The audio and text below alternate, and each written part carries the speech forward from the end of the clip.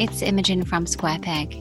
If you keep up with the Aussie tech news, this week you'll have read that one of the OGs of the Aussie startup ecosystem, Rokt, just closed an $80 million round. That's $80 million US. And we're lucky to have timed this week's episode perfectly because we're going to hear the story of Rokt CEO, Bruce Buchanan. Now, we invested in Bruce and the Rokt team 7 years ago, so only about a year into the Rokt journey. And in that first meeting, at first glance, Rokt was a small business with a small team in a crummy office on the wrong side of the highway. It had all the hallmarks of any other regular new business. Sometimes you'll hear about investments and you think, oh yeah, the company operates in a hot industry like space or clean meat or SPACs. But Bruce was building a company that fell somewhere between e-commerce and ad tech. So this was not a particularly sexy investment thematic. Ad tech had a run a few years earlier and wasn't exactly the new kid on the block. But what this company did have was Bruce. Bruce is, without a doubt, one of the best business builders to come out of the Australian tech ecosystem. And in this episode, you'll learn why. Why the crummy office didn't matter, why the perception of ad tech as hot or not didn't matter, why the side of the highway didn't matter. We start our story back when Bruce was a kid, learning how to make money by selling painted rocks on the side of the road. We'd come back from the UK and my dad struggled to get work. And so he used to go to Balmain markets and sell a whole bunch of stuff to actually pay the bills. And it was a real lesson in life for me in terms of when the need is there, you can always create income if you work hard enough. There's always a way to work your way through any challenges in life. And he used to go to auctions and buy stuff and sell it at the markets. It was pretty tough living. But one of the things I learned as a kid was, wow, you can buy stuff and do stuff with it and sell it. And I guess mirroring somewhat of what I saw my father doing, I decided I would embark on similar ventures and find stuff around the house that I could do up or paint or, toys that I didn't want. And I'd go up and sell them up on the street corner on the weekend. So it was like my mini version of the markets. But yeah, that's a true story. An embarrassing one, but a true story. I personally think this is adorable. But anyway, Bruce mostly spent his childhood in a couple of places. He spent a little time in primary school in the UK, his mum's home country, a little time of junior high in the US, his dad's home country, and his teenage years on the Central Coast, where his mum's family were from. His school was the only local high school in a place called The Entrance. And as Bruce described it, it was pretty rough. It was sort of like a melting pot. There was only really one high school there. There wasn't like the stratification that you see now in a lot of suburbs in Sydney and Melbourne. You had everyone from the milkman's son to the daughter of the local GP, and everyone in between was sort of going to the same school. So that was kind of interesting growing up. And I grew up from around 13 through to 18 at that school, and mainly living in Bateau Bay, although my mum passed away when I was 16. And then the last couple of years of school, I stayed with friends and spent some time with grandparents and a variety of other things to make sure I finished high school and didn't drop out. So it wasn't the easiest of years for Bruce, and dropping out of high school was a pretty likely outcome for a kid at Bruce's school. In fact, it was more common for kids to drop out before 18 than it was for them to go on to any form of higher education. They became tradespeople or, they pursued a TAFE course. And so that was a risk only in that was a normal path. I mean, I was fortunate that my friends were more academically inclined and I was interested in education and I was doing well in school. But the normal path would have been to leave. And I think the compound of what happened to me in year 10 and 11 would have made that an easier path to take. But I was passionate about getting out of that mold that I saw a lot of kids get into when they were, went down a path of getting out of school early and not really pursuing education. So even as a 16, 17-year-old, Bruce knew that his best option was to invest in his education. But because of his personal, somewhat financially insecure circumstances, he needed to get creative. I'd started my first business actually in the last couple of years of high school to get myself through. And it was really just to pay the bills and to survive. And so I was doing handyman work and mowing lawns, but I started to recruit some people at high school to work for me so I could service all the clients that I needed to service. And through a series of things that I'd been doing, newspaper rounds and a couple of other things to build clients up, I sort of really got a taste for managing projects and thinking about what that entailed. And I really didn't feel like I had any idea how to manage people. I just sort of, by necessity, fell into having to do it to pay my way through the last few years of high school. And so when I got through high school, I didn't really know what I wanted to do, but I'd really enjoyed managing these projects for people. And I thought engineering would be a good, especially civil engineering, would be a good base degree where I'd learn contracts and managing projects and managing teams and all of those sorts of things. So I thought, why not? I don't really know what I want to do. So yeah, I leaned in and went and did civil engineering, not because I wanted to be a civil engineer, just because I thought it would give me some good skills that I could use in whatever I did next. Bruce's first real professional foray into business building was at university, helping manufacturers with assistive technology. And it taught him one of his simplest business lessons. It doesn't matter how brilliant you are. If you're in a declining market, say manufacturing in Sydney in the early 90s, it's going to be a tough slog. Yeah, it was a weird story, like all of these stories. And so I had a passion and interest for computers. And through high school and actually through primary school, I started to get into computers. And I started building my first computer very young. I built a knockoff Apple IIe at the time and a 2 Plus. And then through that, started to buy and sell computers on the side as well through high school. And really enjoyed actually getting into building them and understanding how they worked and starting to play around with the first basic programming languages. And so when I started university, I went and applied for a job for a company that worked in computer-aided design. They're helping manufacturing firms in Australia. And at the time, actually, there was quite a flourishing manufacturing sector in Sydney. And they were getting quite a bit of work, helping them with putting in computer-aided design and how to connect traditionally old lathes and machine shops to more computer-assisted technology. And that was definitely the way the whole world was going. And so I got into that. And interesting enough, through that, I started to work part-time. And then through the latter parts of my engineering degree, the owner of that business wanted to exit the PC portion of it. And he wanted to focus purely on the mainframe. The margins on the mainframe stuff and the higher end stuff was much, much bigger, and they were bigger deals. But I really enjoyed and was passionate about the volume and understanding how to work with lots of clients and the types of problems you could actually work with. So I did a deal with him to actually buy the PC piece of the business off him, and did a deal where I paid him back over 3 years because I didn't have any capital. But he was going to exit the business anyway, so it was like money for jam for him. And so my part-time job became a business that I purchased part the way through my engineering degree. And I think by third year I was starting full-time and working full-time, trying to build this business. And so that was how I got into my second probably business venture, which was really another sort of weird and wonderful story of just fate that just sort of led me to that path. It was an interesting learning exercise for me. I wouldn't say I was very successful at all. I did reasonably well at paying my way through and supporting myself through business school, but I didn't really have an exit. And at the same time, the real challenge we had in that business was the market went against us. So we were serving these small manufacturing businesses in Sydney, and through deregulation and industry structural changes, they all disappeared. They all went out of business. And so one by one, every 6 months, you'd find your client list had gotten slightly smaller because the number of clients you could serve was getting less in the Australian marketplace. And I think the key lesson I learned there, it doesn't matter how good you are in your business and how good you are in terms of solving all the problems with your team. If you're in a shitty market that's declining, there's not a lot you can do to get out of that. Bruce had built his assistive technology business into a pretty successful outfit. It was a tough market, sure, but he'd done a good job considering. And he was also proud to have learned some business skills along the way. And he mostly felt that while this wasn't the business to do really well with, his abilities were trending in the right direction. But he figured there had to be an easier way to upskill than just to work everything out from first principles all of the time.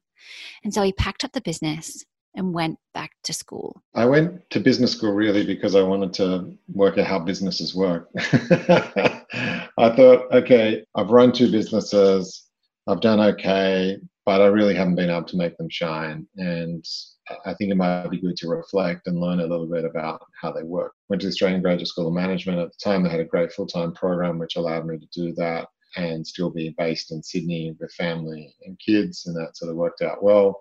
And really enjoyed it, actually. I really enjoyed the time to reflect and think. I think when you've really struggled in a problem space like running a business, then to walk into a course on operations or marketing where you're studying the theory, but you've got the practical stuff behind you, I found really interesting. Just the time to reflect on my own experiences and to network and meet people with different backgrounds and very different experiences was a wonderful couple of years of personal growth. And halfway through that, they have recruiting nights where the consulting firms come on and the banks come on and tech businesses come onto campus, and they will try and recruit you into whatever their particular industry or business is. And when the consulting businesses came into campus, I'd never heard of strategy consulting. I didn't know it was an industry. I had no real concept that that's what I wanted to do. But I found their presentation and the problems that they were presenting fascinating. And I really loved building businesses. I loved consumer. I loved this problem-solving space. And they seem to be solving really important problems for big businesses in a way that I thought would be really curious and would be great for my personal growth. I also, because I'd worked in all these small businesses, thought the opportunity to actually work through a consulting firm on these big business problems would give me an exposure on how big businesses work. And that may actually help me in terms of understanding how to get a business from small to large. You know, what is it that defines a big business and how are they successful? And so that was why I ended up going there over the summer. Joining BCG radically increased the surface area that Bruce had with interesting problems in businesses. He'd bounce from one project to another, amassing skills while working on just really interesting, complex problems. It was a job in which he thrived. And so that's why I went into BCG, and it proved out to be that. You know, I went in and I worked on a lot of stuff that I was fascinated with: consumer behavior, branding, loyalty programs, marketing. I worked in fast-moving consumer goods and airlines. I worked in lots of different countries. They had a top 1% program that allowed me to go work in different places, and I could get this wonderful experience working on some of the biggest problems. I worked on things like US steel tariffs when they were trying to block cheap imports coming out of Asia, and advising big US companies like US Steel and the US government. And I worked on the airline industry after 9/11 in the US. So I saw these fascinating problems and got exposed to amazing people, and really, really enjoyed it. And so that was my experience in consulting. There were 3 core lessons that Bruce took away from his 5 years of consulting at BCG. The first was about people. The second was sheer knowledge. And the third was problem solving. The thing that I took with me that is BCG have an interesting framework for evaluating people, which I've used in part of it, not all of it, but a significant part of it in an ongoing way in the rest of my career, which I found very useful. They have a good way of uncovering, you know, raw intellectual capability. They have a good way of dovetailing into what I would call, you know, resilience, tenacity, and drive. And they're some of the core components that I used when I was recruiting my team at Jetstone, and when I've been recruiting and building the team at Rock. So definitely a lot of stuff on the people side I took with me. There was a lot of technical knowledge that I built up through working on cases and writing presentations and understanding how to be succinct. And it really refined also my belief in first principle problem solving, which is always go back to that root cause of what the problem is that you're trying to address. And so that was a really important skill I think I honed at BCG as well. And the ability to have comfort with ambiguity when you're solving problems, and the ability to operate at a level of abstraction that you can move quickly in and out, I found incredibly useful in moving quickly through complex problems and organizing them in my head. So they were 2 things that I took out of consulting that I thought were great skills that have served me well.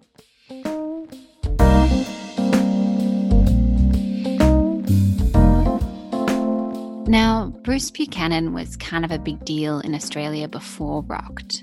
And if you Google him, you'll find troves of articles on the details. But the top line is this: In the early 2000s, Australia's two major airline carriers, Qantas and Ansett, were in an intense war for customers. And in February 2002, Ansett collapsed, sending the entire domestic airline industry into a spin. And into the breach stepped Virgin Blue. Now, Qantas had long been the ritzy national carrier. You were fancy to fly Qantas. And you were now budget smart to fly Virgin. And with Ansett out of the picture, Virgin was rapidly eating into the market, comfortably taking up the second spot to Qantas. And it was in this context that the Qantas executive team, notably the future CEO of Qantas, Alan Joyce, sought help from a couple of bright sparks at BCG. I've never actually been purposely planning my career. I've always been one that leans into things that I'm passionate about, and success tends to follow. So I always find if I'm doing things that I enjoy, I just lean in and do them more and more, and things eventuate that tend to unfold, whether that's running a business at a young age, buying a business. I definitely lean in heavily into the opportunity when I'm interested. I try and find a way to get heavily involved in it. But I'm not the sort of person that goes, like Machiavellian, plans out, okay, how do I get to X? I'm more like, this is a really interesting problem, let's lean in and solve it. And I found when I'm passionate about something, the opportunities tend to follow. So in the case of the Jetstar business case, it was actually a very unusual path that ended up unfolding, which I was in the US working on Delta Airlines at the time, and got asked by the team in Qantas, primarily Jeff Dixon, to come back and lead the team writing the business case for Jetstar. At the time, it was a Qantas low-cost carrier. It wasn't called Jetstar. And that was because I'd worked on the redesign of the Qantas loyalty program earlier on when the low-cost airline battle erupted. And we'd done a pretty amazing job, I think, in helping Qantas really strengthen their hold on the corporate and high yield market. And that had made a big difference when they had a real competitive threat. And that ultimately, I think, tipped the scales between themselves and Ansett and resulted in Ansett. We all know the history with Ansett in Australia. And so that was a fascinating project. While most people would look at a low-cost carrier and understand that it's maybe they would think it's an operational problem, he understood in reality a full-service airline starting a low-cost carrier is going to be more of a commercial branding problem. To have a successful business. And so that's because of my experience in loyalty and commercial and brand and my passion for that. I was asked to come back and lead the team. And ultimately, the lead client was Alan Joyce. So on day one, Alan and I started working together, building the business case for Jetstar. And I formed the BCG team around me, and he pulled together the Qantas team. And then we went through, the next 3 or 4 months, 2 board presentations. And ultimately, it was a pretty exciting day when we got the board approval, and they gave us $1 billion to go set up Jetstar. That was like this amazing day I'll always remember. And Alan came out so excited because he had something that we'd worked towards. And then it was the 10 years just disappeared. I don't know what happened after that. I was supposed to stay on for 3 to 6 months afterwards and help set it up. And Jeff had asked me to do that, and then it ended up being 10 years. And I stepped down as group CEO in 2012. But none of it was planned. It just sort of happened that way. Now, one of the most famous components of Qantas's strategy was the Qantas loyalty program. Nearly half of the country in Australia are members now, and it has been noted as one of the key reasons that Qantas survived during the price wars that erupted with Virgin during the 2000s. And right at the heart of the program redesign was Bruce. Yeah, I think loyalty programs are like half science, half art. They're like this really interesting mix of any sort of, they're like the true essence of any commercial proposition, where how to actually create the energy and excitement around something and the passion. And so that's all about, what's the perceived value of this thing and how is it going to change behavior? And then on the other side, how to make the science work, the currency, the dollars, the ins and outs, which is it's a very, very important thing, but you're dealing with breakage. You're actually dealing with the fundamentals of how a currency works, which is how a loyalty program. And you've got these 2 interesting problems that are going to come together. Because ultimately, it only works if you change behavior. And so the really interesting insight for me was the different levers that were really important as you went through that. So we did a whole bunch of really interesting things. We created tiering levels that were much more attractive so that it created this much stronger retention element.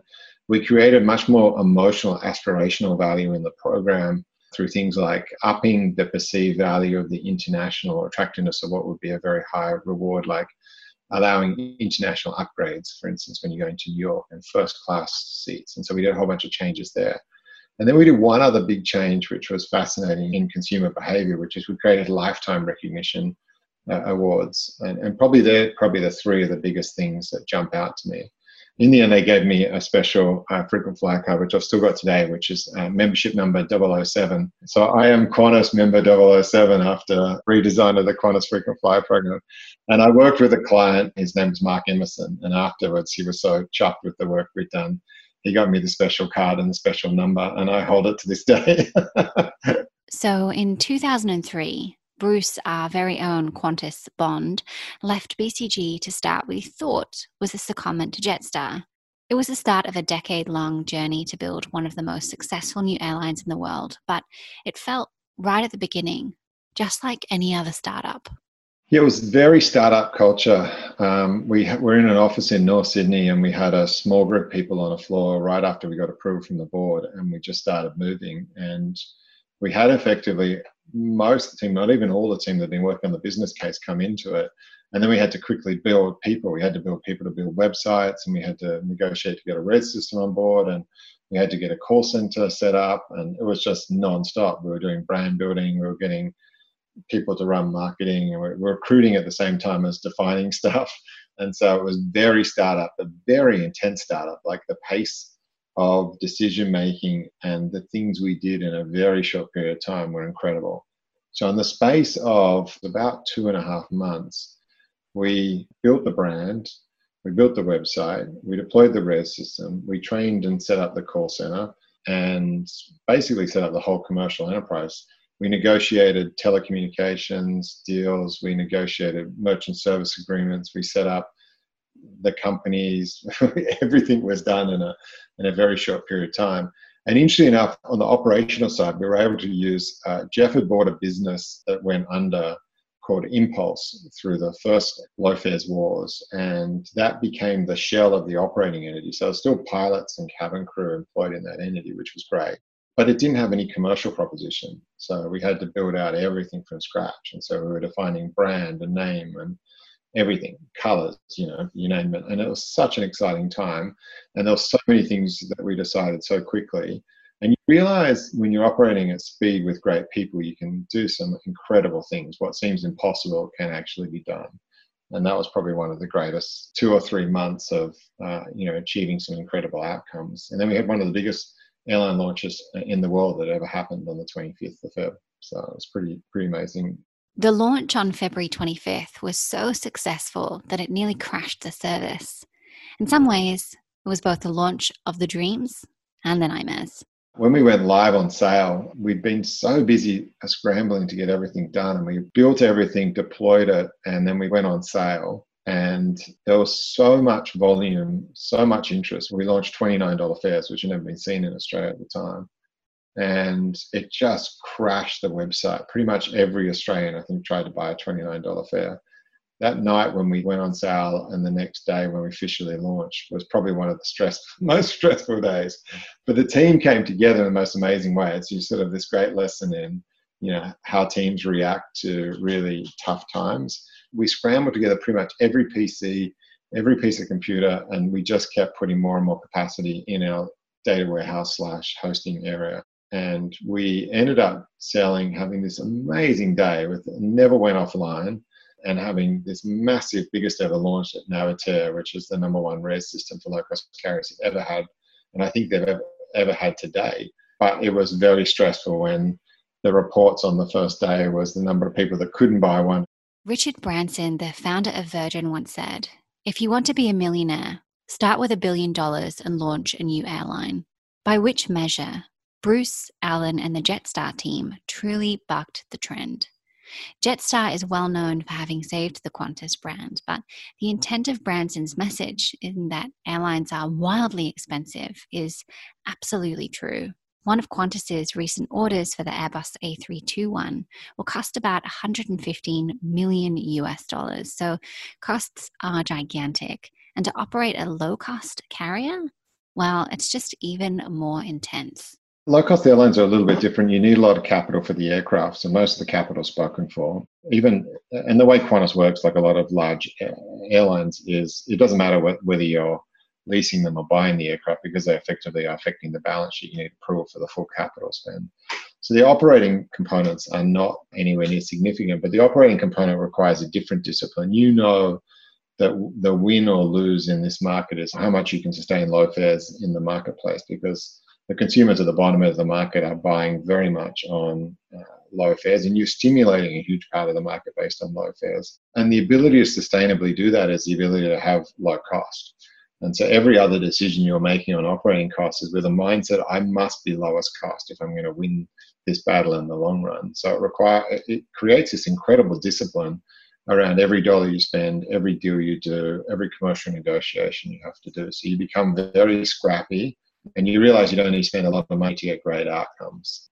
And everything we did, we did some crazy things. Qantas was one of the largest merchant in the country in terms of credit card processing. They were one of the largest users of telephone inbound calling from Telstra. We negotiated better rates than Qantas had for merchant service fees. We negotiated better rates with Optus for inbound telephony than Qantas did with Telstra. And so this was also a good catalyst for change for Qantas. It was quite disconcerting at the time, but also a real eye-opener about what you can do if you get aggressive around, focusing in on costs and making sure you go for a better deal. So we were relentlessly focused on how do we ensure we can continue to put the lowest fares in the marketplace, because we knew that would be the thing that would define our long-term success. This capital conscious mindset was something that Bruce absolutely carried into his time at Rokt. But sticking with Qantas and Jetstar for a moment, Bruce had been working as the Chief Commercial Officer with Alan Joyce as CEO at Jetstar, and in 2008, they both got a promotion. Alan to the CEO of Qantas Group and Bruce to the CEO of Jetstar. And they were thrilled. In 2008, the really good thing is when Alan got the role as Group CEO for Qantas, it meant that we could for the first time, pull all of the Jetstar components together in a way that made much more sense. And so I was excited about the next phase, and we did a lot then with things like Jetstar Japan. We rolled out Jetstar New Zealand. We did a lot with the long-haul Jetstar business. And we did a lot to consolidate the franchise model and the structure of the business and bring it together under a single business. So that was the first time that it happened in 2008, which was great, and was really, the result of the leadership transition at Qantas. So from my perspective, it was all about, have we got an interesting opportunity to continue to build and solve interesting problems in the evolution of this business called Jetstar? And that's what I was most excited about. And there was a huge number of opportunities in the early years there.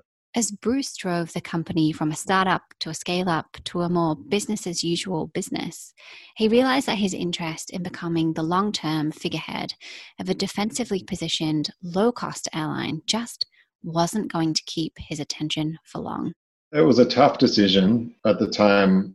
I had to make a decision effectively around where was Jetstar and what could I continue to do, or was I the best person to continue to lead it? Alan at the time was also very keen for me to come back into the Qantas Group and help with the turnaround of Qantas International. And I knew that wasn't going to be the right role for me. And so there was a combination of, the point where the growth rate at Jetstar was going to slow because of the shareholder airlines wanted to use it more as a vehicle to serve the bottom end of the market and protect the business, but not to aggressively go after new growth opportunities. So the growth profile had changed. Also, none of my team actually owned equity in Jetstar, and that was something that was always a bit of a rub. We couldn't, you couldn't attract the right talent that was actually passionate about owning a piece of a building.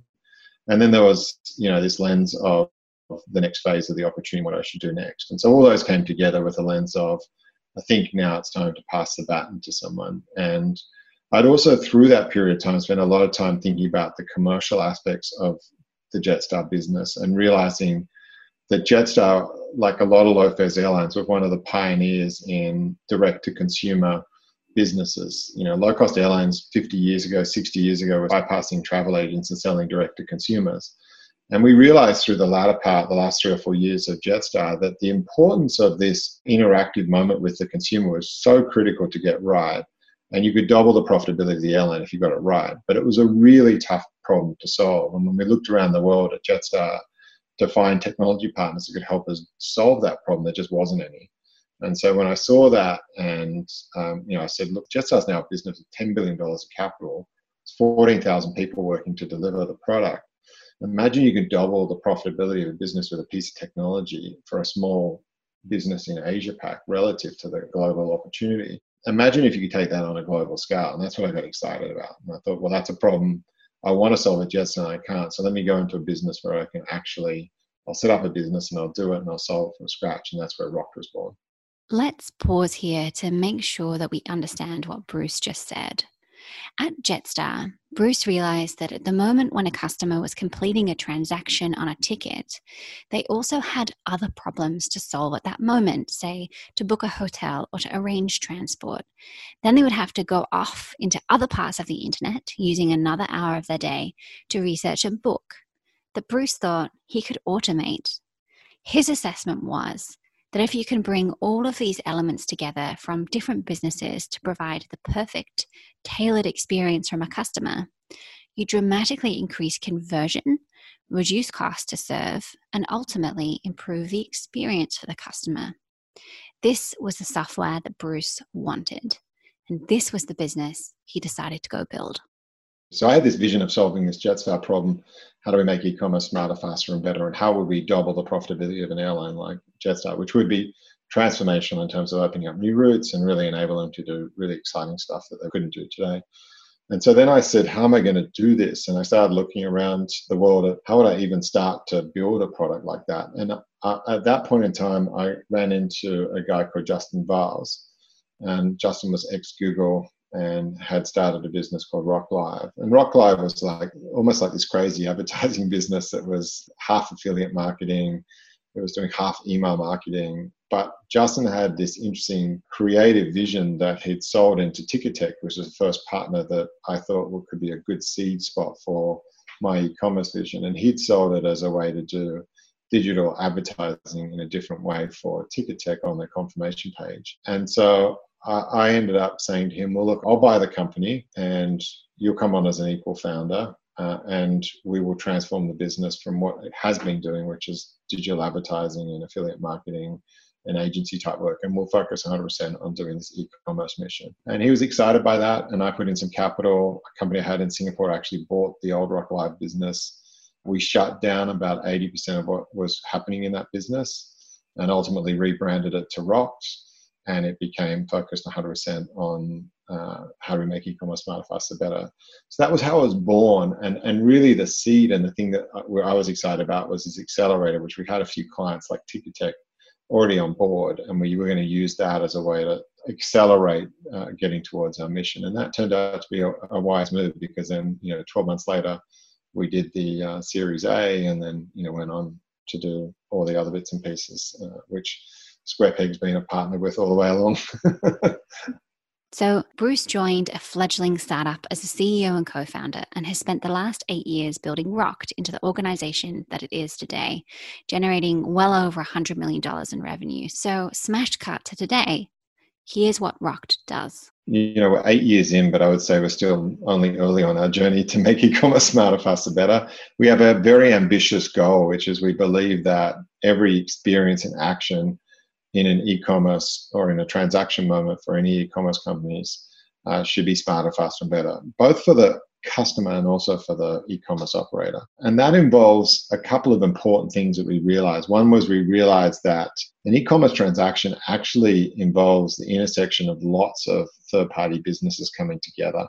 It's not actually just one company. There's a shipping company, there's a payment processors, there's payment companies, there's marketing tech that gets integrated. There's all sorts of things that have to happen in unison for a successful e-commerce transaction to happen. And therefore, for a long time, businesses have leaned out of actually trying to make that personalized and relevant because it was so hard just to make an e-commerce transaction happen to coordinate all those different things that the thought of actually optimizing around a customer just was too challenging.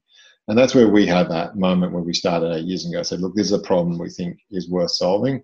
It's a tough problem to solve, but it's worth a lot of money if we can solve it. will transform the e-commerce companies that we work with. And that's really the problem we've been set out trying to solve. We started, first of all, taking all the advertising off in e-commerce, so typically display ads, and converting them into native ads. We then moved into all the marketing integration, so all the CRM app downloads, all that sort of stuff. We then took over the full experience of the confirmation page, and now we've moved into full in transaction, where any third-party product or service that's getting presented in the cart, we can power and make relevant to each individual customer. So someone going to a concert in New York doesn't see parking because they're not going to drive, but someone going to a concert out in the country will definitely see the parking option. So they're the sorts of problems that we're trying to solve. When you solve them, you double the profitability of those companies you're working with. But it's a journey. We've got to constantly be building in each of the use cases and solving each of the integrations. And so it's taken us a while to build the core technical infrastructure, and then a while for people to believe that we could do what we could do, and then to prove the use cases out and get the trust, and then get to the next level. But we've got 3,000 brands now that use our product, and we work with some of the biggest enterprise e-commerce operators in the world, and they trust Rock to handle their data. They trust us to power their personalization recommendation and to deliver all these different things that we do.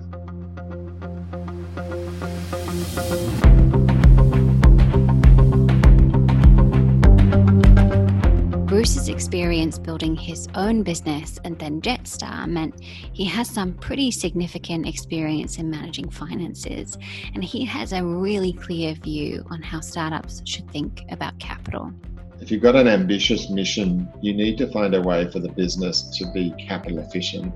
And capital efficiency can come in a couple of different ways, but I think the way I wanted to build this business is I felt like the time frame that we'd need to invest from an R&D investment perspective was going to be so long that it'd be hard for that to be all venture backed. And so we needed to find problems that we could solve that would generate cash flow early on that would help us to make those investments. And that would create the confidence in our investors and also lessen the burden of capital requirements in the business and make us much more capital efficient. And so that's why we went down the path we went down. I looked a lot at businesses like Google. I looked a lot at businesses that had found really strong sources of cash flow that have been a real lifeline to them in building the culture and infrastructure and teams and investment that would allow them to solve these really ambitious problems like organizing all the world's information. And that's the way I ended up setting up that approach. I don't think it works in every situation. It does come with trade-offs. The trade-off is you need to be focused on the commercial aspects of your business delivery at the same time as you're trying to build out the next phase of business. And that's hard because you need the dexterity as a leader to be able to be focusing on lots of different things in the business. And so that's not for everyone. I mean, it'd be nice just to focus on one thing. I'm just building. I don't have to worry about revenue and commercial teams and client happiness and all those sorts of things at the same time. But the freedom it gives you when something like COVID happens or a unique opportunity happens where you've got this strong financial base in the business where no matter what happens, this business will survive and will prosper because it's built from such a strong foundation. It gives you this incredible sense of freedom and takes some of the pressure away where you otherwise I think would make somewhat suboptimal long-term value decisions. And so I often see founders that are managing their business to the next fundraising round. I don't think that's healthy. It's hard to recruit, attract, create the sense of security if everything's built on, the promise of getting the next round. That's just my strong belief, but, everyone goes about it differently. And there's plenty of successful cases of people that have gone about it completely the opposite to me. And there's a few successful cases of people going about it the way I've done it. So I don't think there's necessarily one right way, but that just fits better with who I am and what I found was important from a principal perspective. For Bruce, alignment was always the most important element of his relationship with his investors, and his advice for all founders is to focus on this specifically. From my perspective, I was always interested in people that were interested in the problem we were trying to solve and had the same commitment to the length of time it would take to solve it. So for me, I was interested in partners in growth in terms of, seeing through the mission and helping me build the business. but I wanted them to help me build the business through the ultimate evolution to the point where we would exit, or get to a whatever, deliver the mission, whatever that looked like. And so a lot of people I spoke to have very defined, mandates where they invest to this point and then they need to exit, or they have fixed time horizons. And for me, that wasn't going to work. I didn't want the business to be beholden to needing to be a public company by a certain date or needing to be X, Y, Z by a certain date. I wanted us to have the flexibility to really spend the time we needed to get the basic stuff right. That's the way we ended up picking our investment partners. And yes, we've been picky. Interestingly enough, with some of the recent fundraising rounds we've done, they haven't actually been as much. I mean, some of it's been used to fund acquisitions and growth, but a significant portion has also been used to buy out early investors that we think, wanted to exit the business and, didn't want to be there for the long term. And so we've really managed that capital flow and investor selection very closely, at the same time as thinking through the board, thinking through the management team and all the other things, that are required to get us there.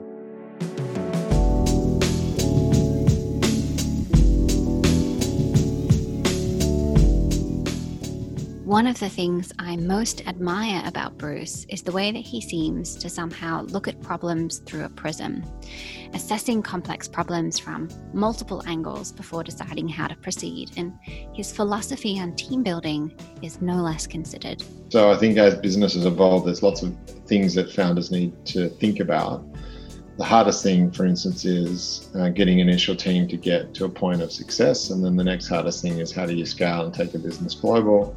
Then the next inflection point you'll get to is when a business gets to a certain scale, decision-making needs to change inside the organization for it to continue to grow. And each of those inflection points requires different leadership skills, not in every department, but requires different leadership skills in certain departments. And in sometimes, in terms of decision-making, it might be across the board. But it's important as a founder to understand when you're going to get those inflection points and to be thinking ahead of the curve. So almost preempting where you're going to have issues with talent, capability, leadership skills, and investing ahead of the curve is the most important thing you can do. The one thing that will define, from my experience, success or failure in a business is having the right leadership team in place. You can do a lot to fix things on the fly, but if you're caught in a world where you don't have strong leadership, you'll be forever chasing your tail of things that should be done within the organization that you end up doing or you end up needing to get deep on. And whatever you're doing is distracting you from getting to your core mission, and so it's important to think about the time you spend on a daily basis or a weekly basis and think about, are you investing it in the right areas? And it's very easy to get caught up in the wrong areas. And so my leadership philosophy is putting a team together is very much like a sporting team. You want to make sure that you've got the right players on the field. You want to make sure as the team continues to progress that you're winning games. You want to make sure that players are comfortable moving to support other positions. But you want to make sure also if you've got weak players in certain positions that people are not covering those positions all the time and you're calling those out and putting the right people into those positions. And as the business gets bigger, the game gets harder and you get tougher competition. And so you're constantly having to step up the team, train them, develop them, put new players in, and you've got to constantly think about it like that. It's like going in and playing a competitive game of sport. And if you're playing it to win, you need to make sure you've got the right team on the field, or otherwise it's going to be very, very, very hard to win that game. The other thing I'd say is as you go through some of these inflection points, as you're starting up, you're all going to be in a single room. It's very easy to get consensus. The style of decision-making can be anything almost, but it's more than likely going to be very directive, fast-paced, and move quickly, and everyone's going to feel good about it because you're getting a lot of stuff done. As that business starts to scale and becomes more geographically dispersed, bigger, the decision-making will need to change. And one of the hardest transitions you'll need to make is making sure you've got the senior leadership in place to enable the business to continue to scale. And that's a really hard transition to make. And you want to be thinking about that well ahead of the curve, because that is the definition of, running a marathon at the same time as doing heart and lung transplant, because you're trying to deliver the growth of the business that your investors and you and yourself and the budgets and the success of the business everyone wants to see in the business. at the same time as changing out core components of the business. And when you're trying to grow a business and change core components of the business, it's a very tough challenge. Speaking of tough challenges, Bruce and his family relocated to New York a few years ago to manage expansion into the US. And so when COVID hit, Bruce was right in the eye of the storm in both a physical and a financial sense. It was kind of surreal. You know, we had our team in Thailand in January for our global kickoff, which is our annual offsite. And we were all sitting around in Thailand having a great time doing training and celebrating successes and talking about the year ahead. And, you know, there was this distant story of what was going on in China, but it felt like a million miles away. And then we got back to New York and it felt like 5 minutes later, we were in the middle of this, you know, the world had just turned upside down and you could no longer travel. All the offices had to be shut down, and, you know, everything was becoming very different than it was yesterday. And the hardest thing for us was seeing, ultimately our business took a big hit like all business in the first couple of weeks, and then, you know, has recovered, and we've done well out of the e-commerce boom, but we've seen these tales of haves and have-nots, and that was really tough. So we support a lot of clients in travel and entertainment vertical, and through no fault of their own, you know, the entertainment vertical was down more than 95% as people just stopped going to concerts, stopped going to sporting events, stopped going to movies.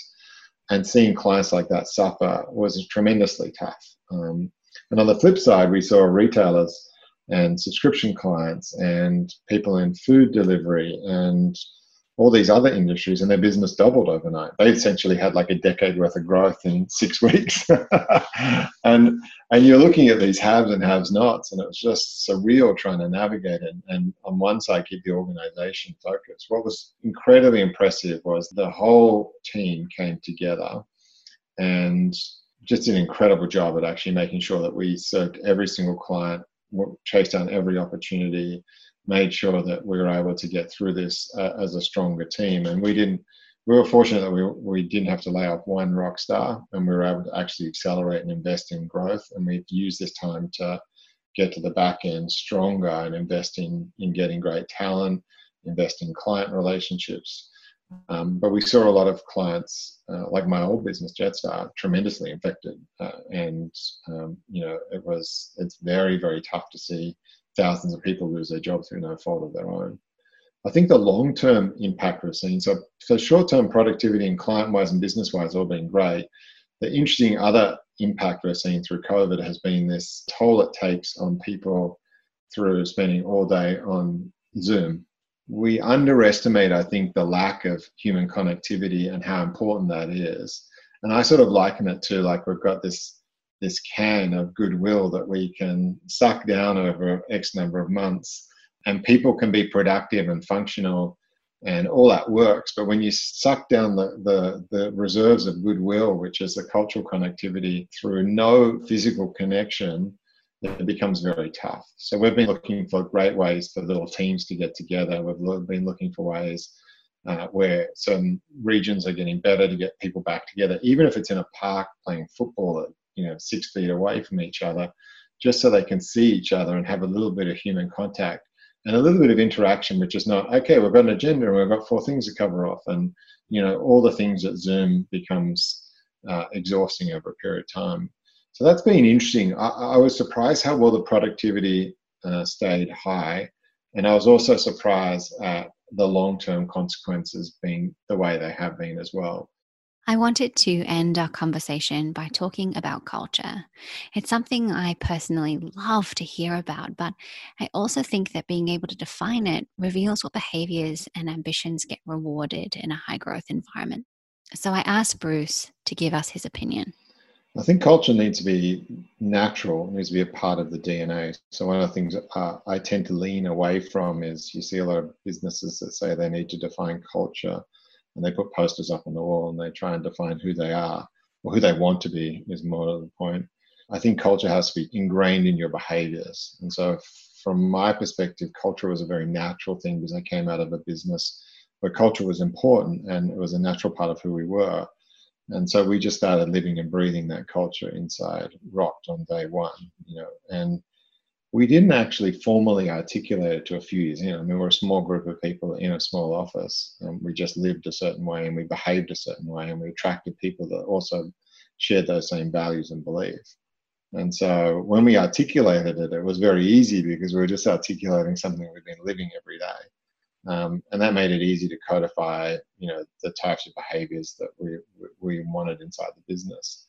But our leadership behavior is really, relatively simple. We have this belief that we want people that are super smart. Intellectual horsepower is super important. We're solving some of the toughest problems, but they need to be humble.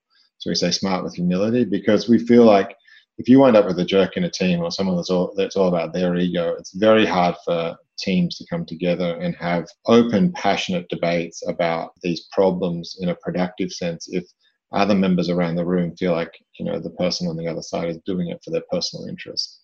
And so it's very hard to break down those barriers. So we say smart with humility is the most, tangible sort of thing you'll see when you walk into Rocked. Conquer new frontiers, which we want people that are passionate around taking on challenges, who are curious about the world, who are happy to fail, because for them it's about exploration and it's about the excitement of the journey of discovery. People that are afraid of change typically are not going to feel comfortable in that environment. So we want to be really clear. Like if you're looking for the same status quo, same thing every day, and that's your ideal, Rock's not for you. So we're very upfront about that. We have another one called Customer Obsessed, which is, we want to play the long game, whether it's an internal customer or an external customer. It's about understanding that short-term wins should never come at the expense of long-term relationships. And therefore, if you've got a BD, for instance, that's trying to chase a quota, they should never put that quota at the expense of that long-term client relationship. And so we're quite happy to sacrifice short-term revenues to deliver the right long-term outcomes for a client. And the last one for us is enjoy the ride, which is probably a little bit of our Australianness coming out, but it's an articulation of, we spend a lot of time at work and we spend a lot of time doing things that we're passionate about, and we do it because we're passionate. And so for us, it's not about a destination. We're not trying to get to an IPO or an exit. It's not just a financial thing. For us, it's actually, we really enjoy what we do, and we want other people that are passionate about what they do, because when work doesn't feel like work, that's when you achieve some of your best outcomes.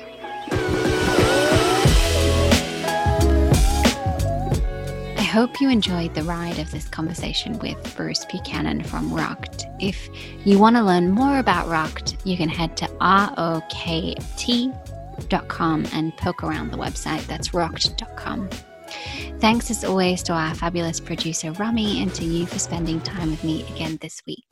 I do have some sad-ish news about this podcast, which is that from here on, we'll mostly be shifting to a more ad hoc basis. We set out with the intention to tell the real and often extraordinary founding stories behind the Square Peg portfolio, and for the most part, we've covered it. So I'll add new episodes to the series when we invest in new companies. And so for now, all that's left to say is thank you. If you have loved listening and haven't left a review or a rating on this series, please do so. And if you want to get in touch, you can reach me at Imogen, that's IMOGEN, at spc.vc. Thanks so much. Hopefully speak to you soon.